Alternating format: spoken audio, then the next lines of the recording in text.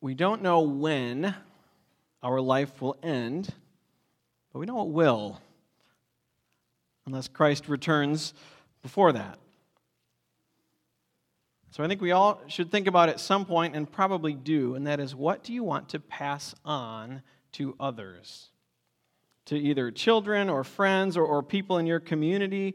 What values, what items, what character, what legacy do you want to leave? Because we all leave one. And depending on what age you are now, much of it, a lot of it maybe already has been left to those around you that you spent a lot of time with. But it's still never too late to even change some of that in a different direction. David, at the end of his life, what did he put all his efforts into? What did you hear that whole reading about? Yeah, preparing, but he wasn't going to build it, was he? Preparing for it. He put his efforts into passing things on to the next generation, so that the next, not just one generation, but how many generations later would worship God there at the temple in Jerusalem. He wanted to build the temple, but God said no. And did David respond out of bitterness and try to do it anyway? No. Sunday we looked at, he went to God and heard from God and wanted to be with God and realized, well, then the best thing he can do with the time and resources and whatever God had given him for the rest of his life was to prepare so that his son could, so that Solomon could. He planned, he prepared, and he passed on. So David's final years, he didn't sit around, bask his kingly accomplishments, live out the good retired life, and just wait to be served on, or just go out and have fun the whole time. Maybe he did some of that, but he put so much time, effort, and even the money spent on all of that stuff. So the reading, 1 Chronicles 22, I want to point some of it. It talks about the stone dressed for the building of the house of God. Boy, that's a lot of cutting those huge stones, the iron for the doors, the cedar logs that come from Sidon and Tyre. These things come from far away, and then you have to cart them up many thousands of feet up to Jerusalem. All of these things, it says, verse 6, David made extensive preparations before his death. And I think of all the money spent, the wealth he could have kept and amassed for himself, and no, he decided, for the good of God's people, this is what I'm going to do for the next generation and the generation after that. So he stockpiled materials, organized workers, you might say rallied the troops, gathering skilled laborers from all over, all that effort and energy, because he wanted to be faithful to God. That's a good thing. He lived his life under God no matter what. And he did everything so that Solomon could succeed, and he did everything so that the next generations to come would know God and worship the true God. So what about you and me? How will you leave a legacy?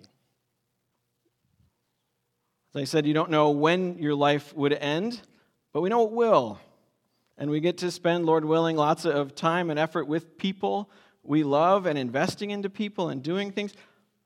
What kind of meaning do you want to make with loved ones with the time that you have left? What do you want to instill in them? Or how do you want to serve God? How do you want to pass on the faith or invest in the next generation so that they know and love God too? I'm reminded of this image, and that is of the redwood and sequoia trees out in California. Now, I've not been to like Sequoia National Park. I plan to someday, but I'm fascinated by them because do you know how old those trees are? Redwoods, some of the oldest out there, are in the range of, anybody know?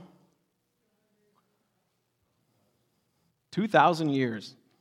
Some of them, the oldest ones in Redwood National Park, 2,000 years. So Jesus was around 2,000 years ago. Yeah, and sequoias, bigger, even older. Some of the sequoias, they think even go back as far as 3,000 years or even beyond.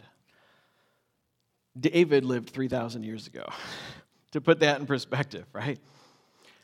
But the question I have when I look at those is, why would you plant a redwood tree?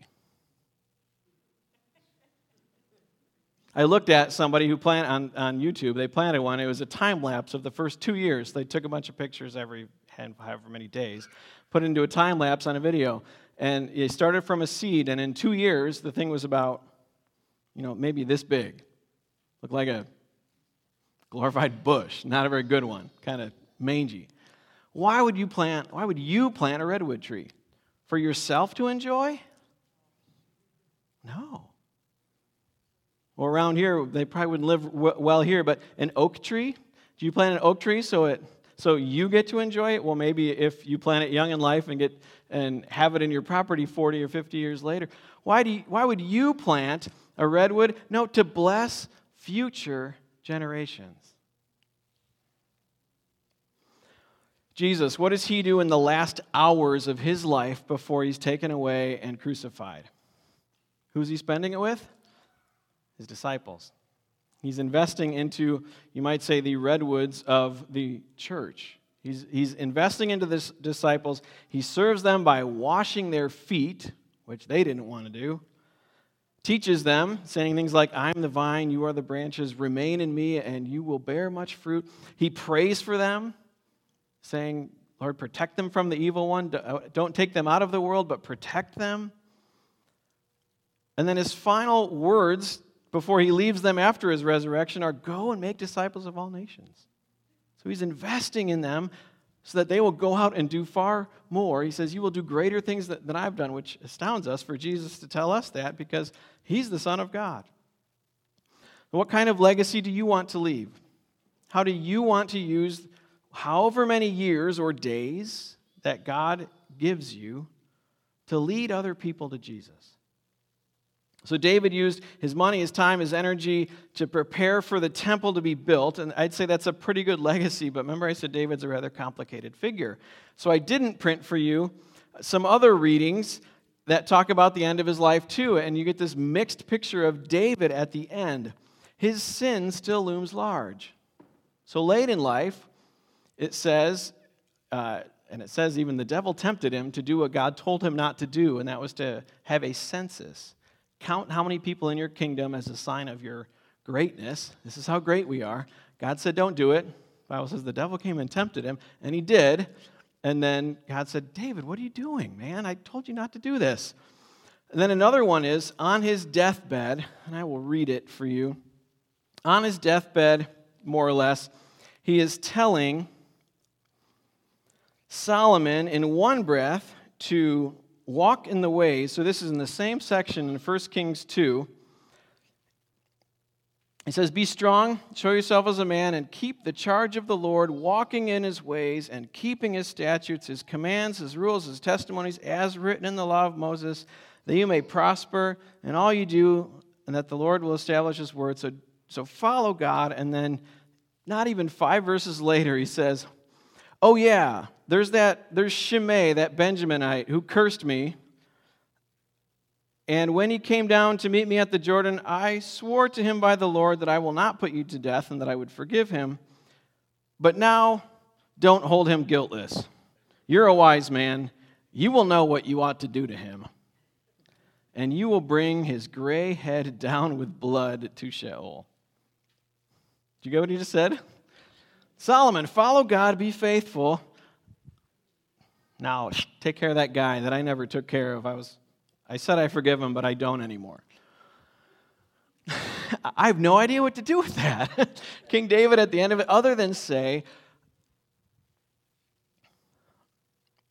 David lived all of his life under God, and it was complicated at times. At times we look and say, the legacy he wanted to leave, and he did, preparing for the temple, wow, that's great. I want to be like that and invest my resources and my time into showing other people in the next generation Jesus that they might know him.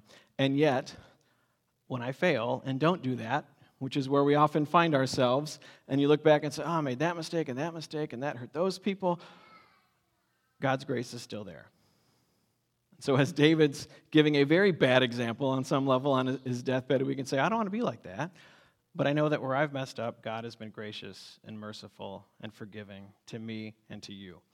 And just as David lived all of his life under God, and that was probably his saving grace, if it were said of you and me that no matter what, we kept going back to God to ask for forgiveness and grace and receive it, if no matter what we did or what happened, we kept doing that, that would be a good legacy, wouldn't it? Amen.